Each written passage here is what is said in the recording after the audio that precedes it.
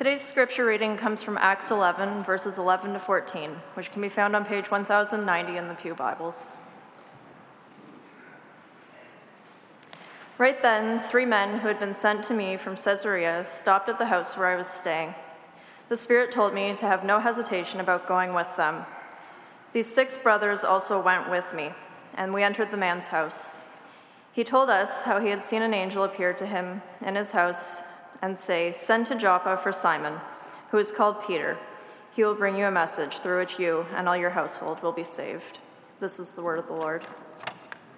It's a great privilege to be here at Knox this morning. We were here yesterday for a good part of the day, and as Pastor Phil has said, we had a wonderful day of just celebrating God's goodness and his concern, his mission for the world, and our part in that.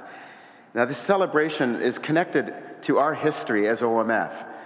This year, we are celebrating 150 years of God's faithfulness to us as an organization, starting back in 1865 when Hudson Taylor on Brighton Beach responded to God's call and began with the founding of the China Inland Mission. And some of you may not realize that Knox has a very special part in that history because the first North American group of CIM missionaries to go out to China were commissioned from Knox in 1888 and sent out by Hudson Taylor, and there's some great stories out of that. So we intentionally wanted to celebrate that 150th anniversary here at Knox, but we wanted also to celebrate not OMF or Hudson Taylor, but God's faithfulness. And so yesterday was a collaborative missions focus, not particularly focused on OMF, but focused on what God has done, particularly with East Asia's peoples. And I'm so grateful to, as Pastor Phil has said, the Knox Missions Hub that really coordinated and quarterbacked that. We had 7 different mission agencies that were part of that. The gym was full of people and about 800 Chinese buns, so there was good food and lots of opportunities for conversations. And we want to thank you for your partnership with us.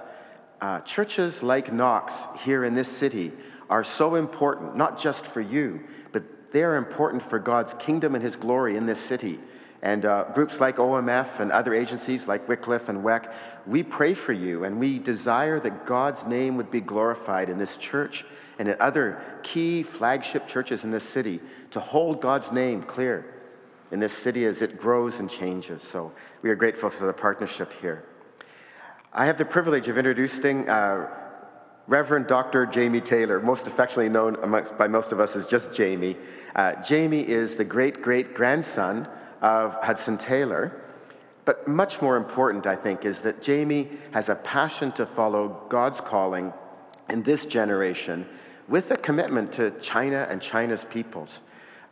He and his family have lived in East Asia all their lives. His wife Mimi is here and will be singing a little bit later, and there are 3 children. They speak Mandarin in the home. The family is fluent in Mandarin and English.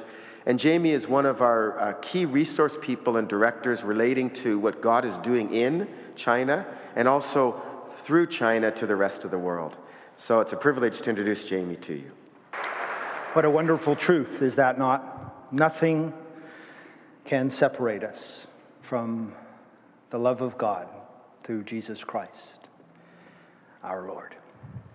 The title of my message this morning is 4 Days That Transformed Missions. 4 days that transformed missions.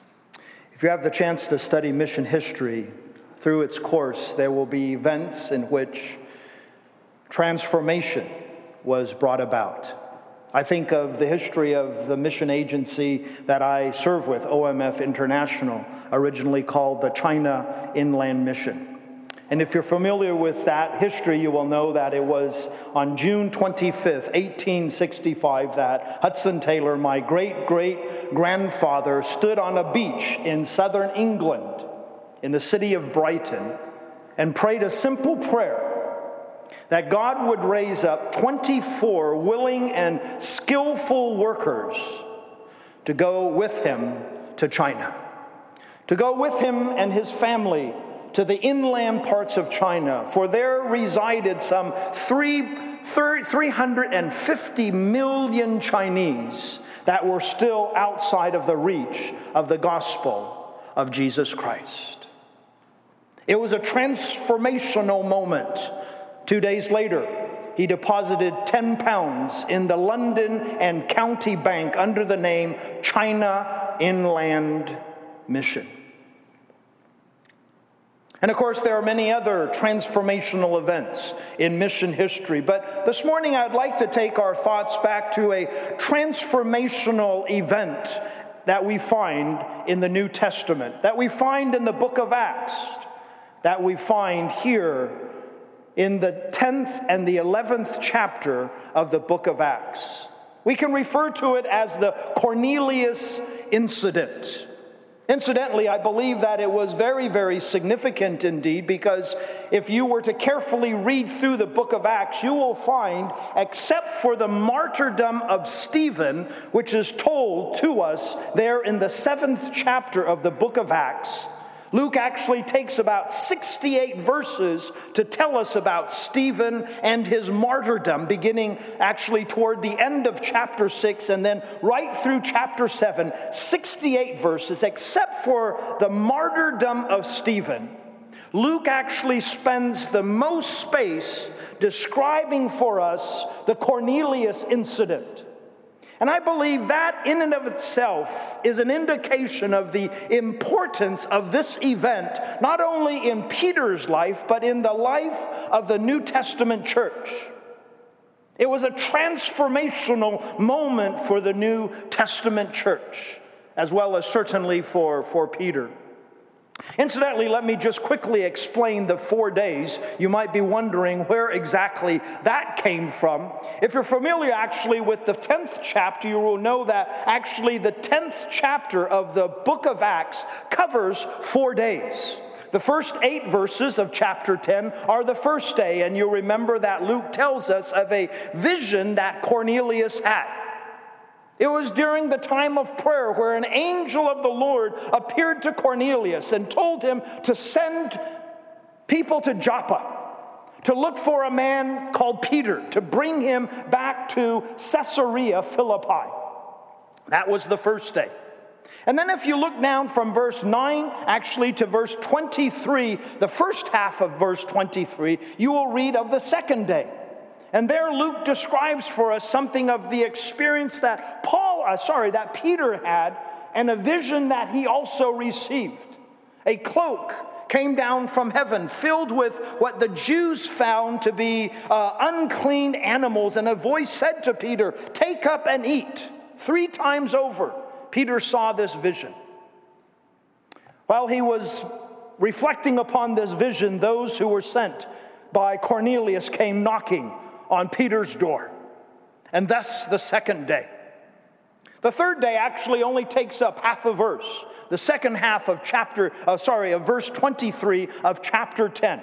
Describing for us the journey that Peter, together with 6 individuals, took with these who were sent from Cornelius, from Caesarea Philippi. And then the fourth day, the last day, there in chapter 10, begins with verse 24 and goes right through the end of the chapter.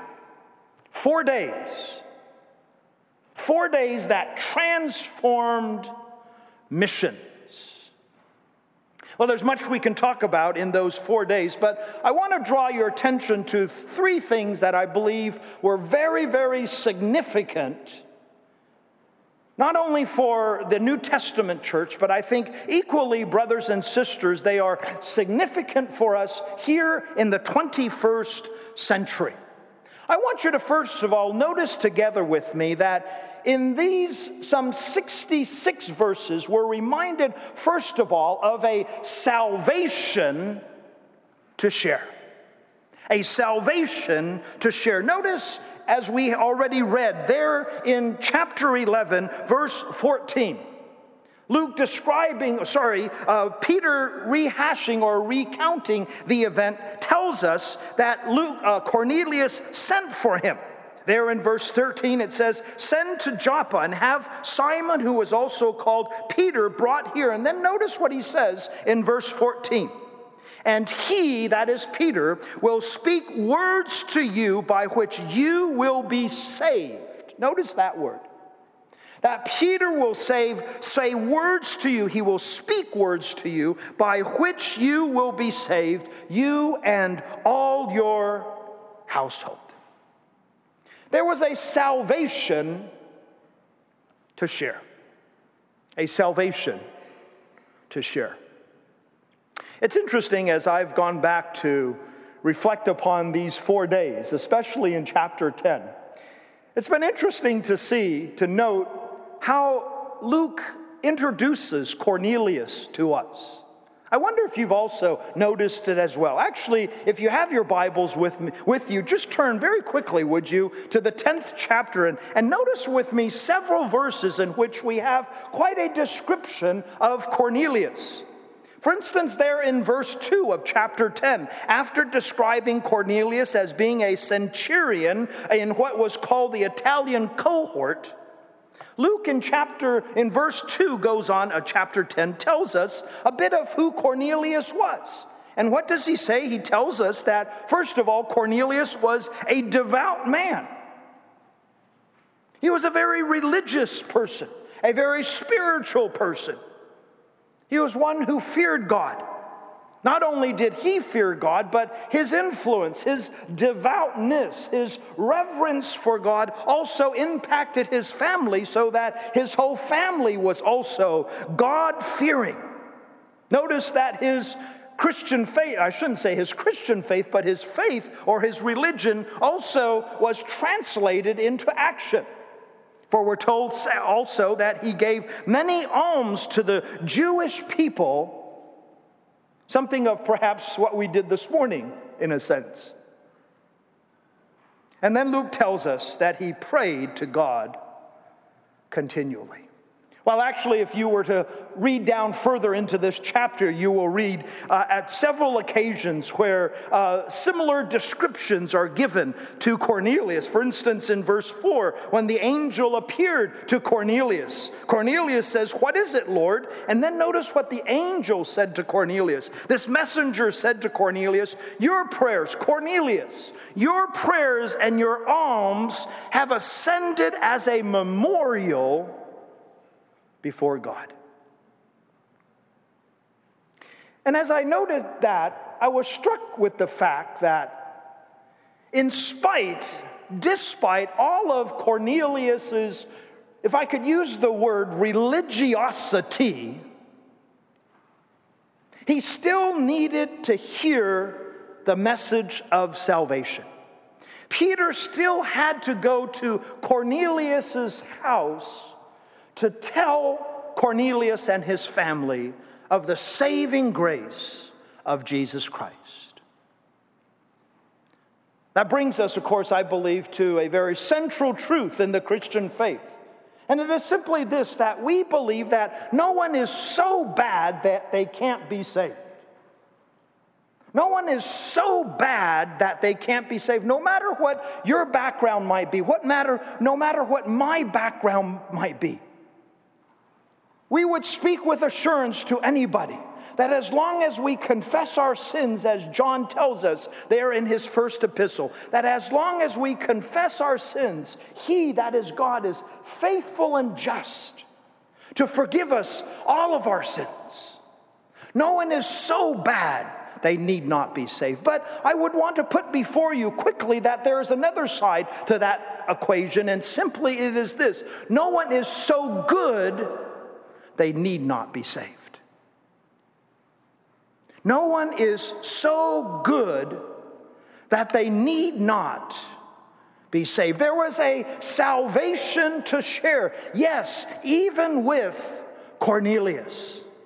We would say that the Samaritan woman of John chapter 4 needed salvation. After all, look at her life. But let us not forget that actually Nicodemus in John chapter 3 also needed to be born again.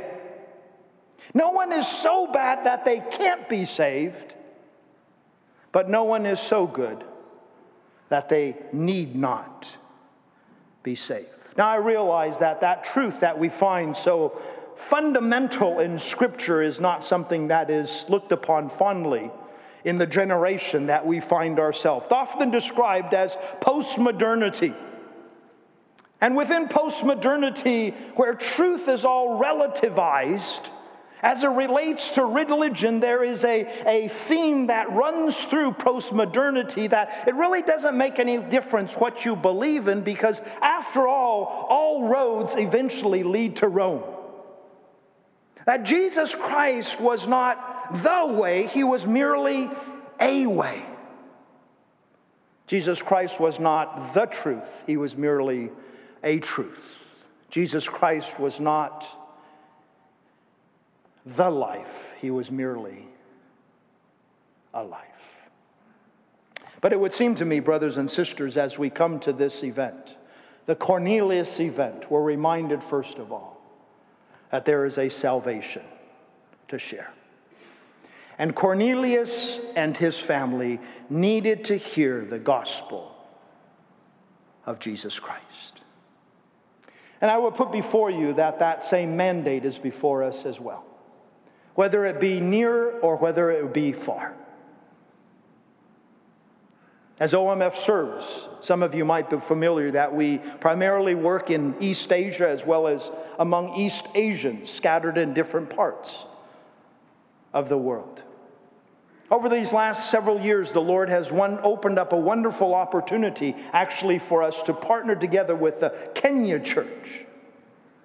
For there in the capital city of Nairobi, a pastor saw the Chinese that were coming by the plane loads to work in not only Kenya, but right across Africa, right across the continent. Statistics tell us that there are probably well over 3 million Chinese in Africa. 3 million Chinese in Africa. Most of them well outside of the reach of the gospel of Jesus Christ. And this weighed heavily upon this Kenyan pastor. He did not know how to speak Chinese. He did not know the Chinese culture. And so he came to OMF, given that the CIM must know a little bit about the Chinese. After all, you've worked with them for 150 years. And he invited us to come and partner together with a Kenyan church to reach out to the Chinese right there in Nairobi, right there in Kenya. And I'll never forget what that pastor said to our colleagues. It was simply this, that his desire is that those Chinese, as they went to Africa, they would not receive the curse of AIDS, perhaps an indication of their morals, that they would not receive the curse of AIDS, but rather they would receive the blessing of salvation. And it's been a joy to work together with this Kenyan pastor, sensing there is a salvation to share. Incidentally, I just had a chance to meet our colleagues who are serving there, and actually the Nairobi police station called our colleagues and said, look, we have Chinese prisoners here. We don't know how to speak Chinese, and they don't know how to speak English or Kenyan. Can you please come to the prison twice a week to help us translate for them? And while you are here, can you please share the gospel of Jesus Christ with these Chinese in prison? A salvation to share. A salvation to share. If I could use a phrase that my great-great-grandfather often referred to, as he thought of those 350 million Chinese in China. As I mentioned, most of them in the inland parts of China, outside of the reach of the gospel of Jesus Christ. He often referred to them as a million a month racing to a Christless eternity. 1 million Chinese a month stepped into a Christless eternity.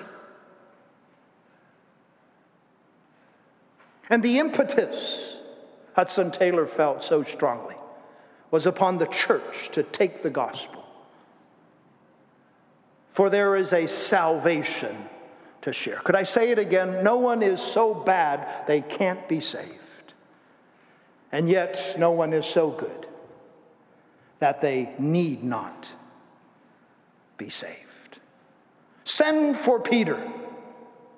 for he has a message through which you and your household shall be saved. And so, first of all, a salvation to share. A salvation to share. Secondly, actually, if we go back over these 66 verses, another theme that I believe comes out very strongly is that there was a commission to comply. Not only a salvation to share, but also a commission to comply. We don't have the time, but if you go back and look at these 66 verses, two themes come out, at least in my mind, very clearly with regard to a commission to comply. The first is this word vision. It's interesting that Cornelius had a vision and Peter had a vision. But I think their similarities ended there, because it's interesting that Cornelius, the Gentile, Cornelius, the person who had no previous contact with Jesus Christ, I wonder if you've ever noticed how immediate his response was to that commission of going to Joppa to find Peter. It was immediate. There was no hesitation. There was no wondering, what exactly are you saying to me, God? Rather, this Gentile responded immediately to the vision that was given to him. I don't know if Luke had tongue-in-cheek in describing these two people and their responses to God's vision, but it's interesting, at least to me, and I don't know, maybe I just have a vivid imagination. But it's interesting to me that Cornelius' response was immediate, while Peter's response was one of tremendous hesitation. You would have thought it would have been the exact opposite. And yet it wasn't. The one that should have responded so immediate, Peter, was the one who was struggling, the one who was wondering, wrestling, doubting about the vision that he received. We don't have time this morning, but I've always been intrigued by the threes in Peter's life. I wonder if you've noticed how many threes are in Peter's life. For instance, if we were to go back into the Gospels, it seems that on 3 different occasions, Jesus summons Peter to follow him. We're familiar, of course, with Peter 3 times denying the Lord Jesus. We're also very familiar with the 3 times that Jesus asked Peter there in John chapter 21, "Do you love me? Do you love me? Do you love me?" Probably less known are 2 other threes in Peter's life. One is the 3 times that Peter said no to his Lord. The first time was in Matthew chapter 16, you remember, where Jesus foretold his crucifixion, and Peter immediately stopped Jesus and said, "Lord, that will never happen to you." The second time that Peter said no to the Lord was when in John chapter 13 we read of Peter or Jesus wanting to wash Peter's feet. And you remember that he said, "Lord, you'll never wash my feet." And then the third time is the passage that is before us. And so that's the 3 no's in Peter's life. But the other 3 that I enjoy thinking about are the 3 times we're told of Peter falling asleep.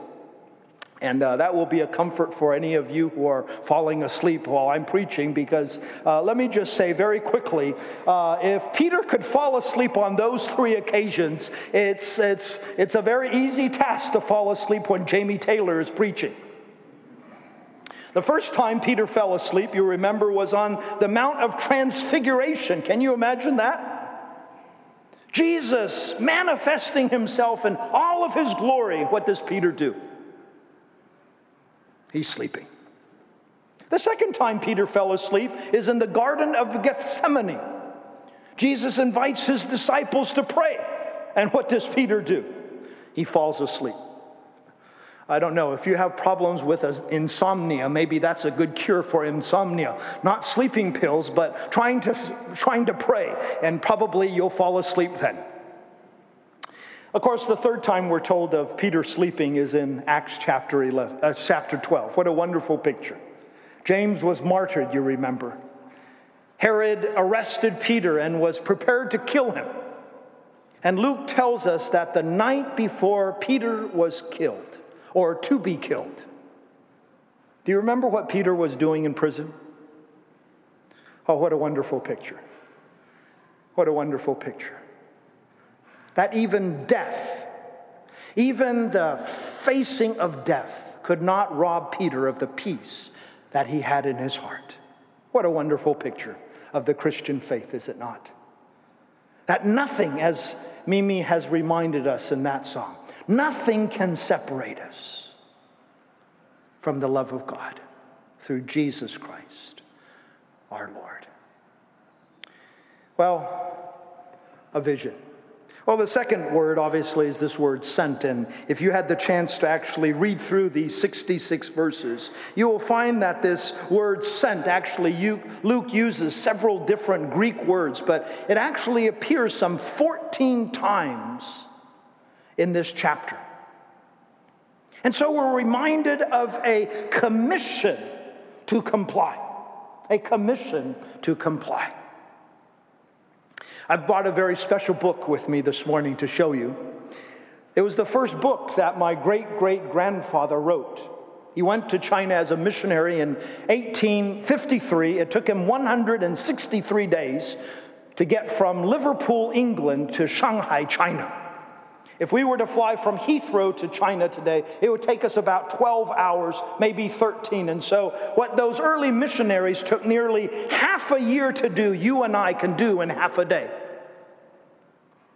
And I've often wondered what those early missionaries would think of the generation that you and I live in, the convenience of transportation, and how that should, well, how it has, but how it should even more facilitate the Great Commission, the fulfillment of the Great Commission of Jesus. Incidentally, there was no such thing as short-term missions back 150 years ago.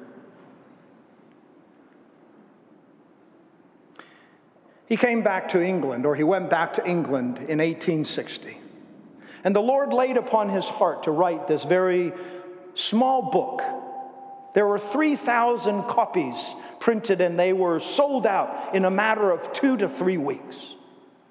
The title of this book is a very interesting title. It's simply this: China, its spiritual need and claims.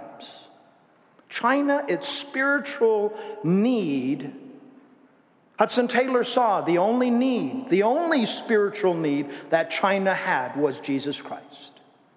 And yet he also saw the claims that need had it upon our lives as well. That we were responsible, that there was a commission. Hudson Taylor said that the Great Commission of Jesus Christ is not an option to be considered, but rather it is a command to be followed. Not an option. It is not just for the few within the church, perhaps, who are a bit more zealous about missions to be involved in, but rather it is for all of us to be engaged in, whether that might be through prayer, whether that might be through the giving of our resources, or the actual participation of short-term missions or long-term missions. And the prayer of my heart this morning, brothers and sisters, that for Knox Church, missions would not be just relegated to the few, but that we as a community of faith, each and every one of us, would be mobilized for missions, to be engaged in missions. Incidentally, let me just quickly add that we don't have to get on a plane to be involved in missions in the 21st century. Missions, my friends, brothers and sisters, is not out there only. It is out there, but it is not out there only. Why? Because migration has brought the mission field to our very doorstep. And as I reflected upon that, I was struck with this fact, that the proximity of the mission field tests our sincerity for the mission field. Let me just say that again. The proximity of the mission field tests our sincerity for the mission field. It's easy to say, I have a vision and a burden for China. Thank God China is so far away. And yet God has brought the Chinese to our shores. God has brought the Chinese to our city. God has brought the Chinese to our neighborhood. The proximity of the mission field tests our sincerity. And the same can be said of the African world. The same could be said of the Hindu world. The same could be said of the Muslim world. The proximity of the mission field tests our sincerity for the mission field. And so he spoke of these claims that were upon us, that there is a commission to comply. Before turning just very quickly and lastly to my third point, I want to pause there for a moment. Because I thought of that commission to comply, a question came into my mind. And it was simply this.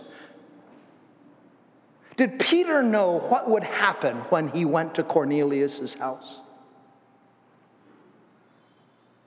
Did he know what was going to happen when he went to Cornelius' house? I'm actually convinced that he didn't have a clue. He did not have a clue. It was only as he stepped into Cornelius' house and began to preach, and that was one of the most amazing sermons in the New Testament. Actually, Peter never finished the sermon. You go back and read it. He got right in the middle, and maybe some of you are wishing Jamie Taylor's sermon would be cut short in the same way. The Holy Spirit descended upon those people, and they were filled with the Holy Spirit, and Peter never finished his sermon.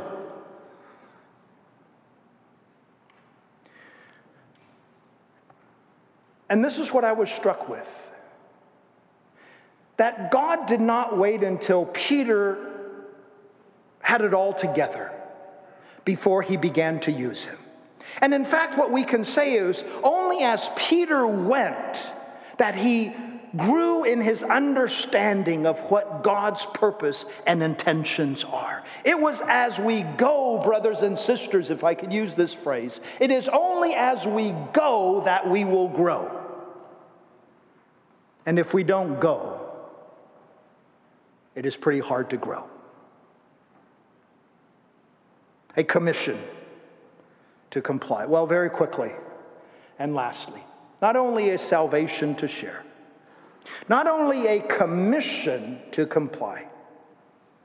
I want us to notice, lastly, that there was a threshold to traverse.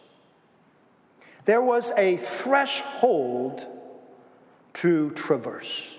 Peter had to step over a threshold. And incidentally, if you thought that was an easy task, go on and read the chapter 11, and you'll notice very quickly that that was a tremendous thing for Peter to do, to actually set foot in the house of a Gentile. We don't have time, unfortunately, this morning to look at that in more detail. But I believe that today, perhaps you and I are also facing a threshold that we need to traverse. In my experience, especially if you would allow me to speak into the Chinese church, actually the Chinese church, one of our thresholds, if I can use that phrase, one of our thresholds is cross-cultural missions. The Chinese church is very good at reaching out to its own people. And perhaps that is one of the unseen glass ceilings and glass walls of ethnic churches, is because there is a danger of them becoming ethnocentric in their church ministry. And so they only reach out to Chinese. And one of the things that I have over and over again in the opportunities that I have had to speak in Chinese churches is to challenge the Chinese church to break out of that ethnocentrism and to have an impact not only on Chinese. Certainly that is a role that they are called to play, but it's beyond that, certainly. And it's a wonderful joy to worship here at Knox Church and see the diversity of ethnicity that the Lord has graced this church with. Praise God. But there might be other thresholds in our lives that we need to traverse today. As I was preparing, I thought of one. And that was the threshold of this church building. And what I mean by that is our Christian faith should not be confined to the four walls of Knox Church. We will leave this church today. We will step across a threshold into the world that you and I live in. And my prayer, brothers and sisters, is that as we step across the threshold of this church back into our lives this coming week, that we will take the gospel of Jesus Christ with us, that we will take our faith in Jesus Christ with us into our homes, into our relationships with our families, into our schools, our relationships with our classmates, amongst our colleagues at work, in the neighborhoods that God has placed us. And perhaps today that is a threshold that you need to step over. Even in today, as you go home and the Lord brings across your path somebody who you know, or somebody that lives perhaps in your complex or in your apartment building. And there is a threshold that you and I need to step over. I think of another threshold, and that is, how are our lives being spent? Is it for earthly success alone? Or is there a desire that there might be eternal significance to our lives? Not just earthly success. Don't get me wrong, there's nothing wrong with earthly success. But if our lives are only for the pursuit of earthly success, may the Lord have mercy. Instead, may we be about eternal significance. Well, perhaps there are other thresholds that you face. And I pray that the Lord will give you boldness, as he gave Peter, to step over those thresholds. And so there was a salvation to share. There was a commission to comply. And then there was a threshold to traverse. 4 days that transformed missions. And I pray that the Lord and his transforming power would be all the more at work, not only in our individual lives, but in the life of the church that he has placed in the center of Toronto. May he not only transform this church, but may he enable this church also to become even more transformational in this city, in this country, and to the other ends of the world. Father, we thank you for these moments that we have had in your word. Lord, we thank you for the record of those 4 days that transformed Peter, that transformed the New Testament church.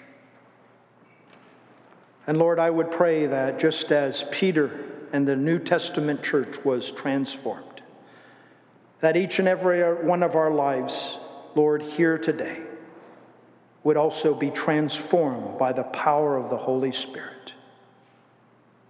Speak into our lives, Father. Lord, we're reminded afresh of a salvation that needs to be shared. No one is so bad that they can't be saved, and yet no one is so good that they need not be saved. Father, we've been reminded of a commission to comply. That the Great Commission is not an option to be considered, but rather a command to be followed.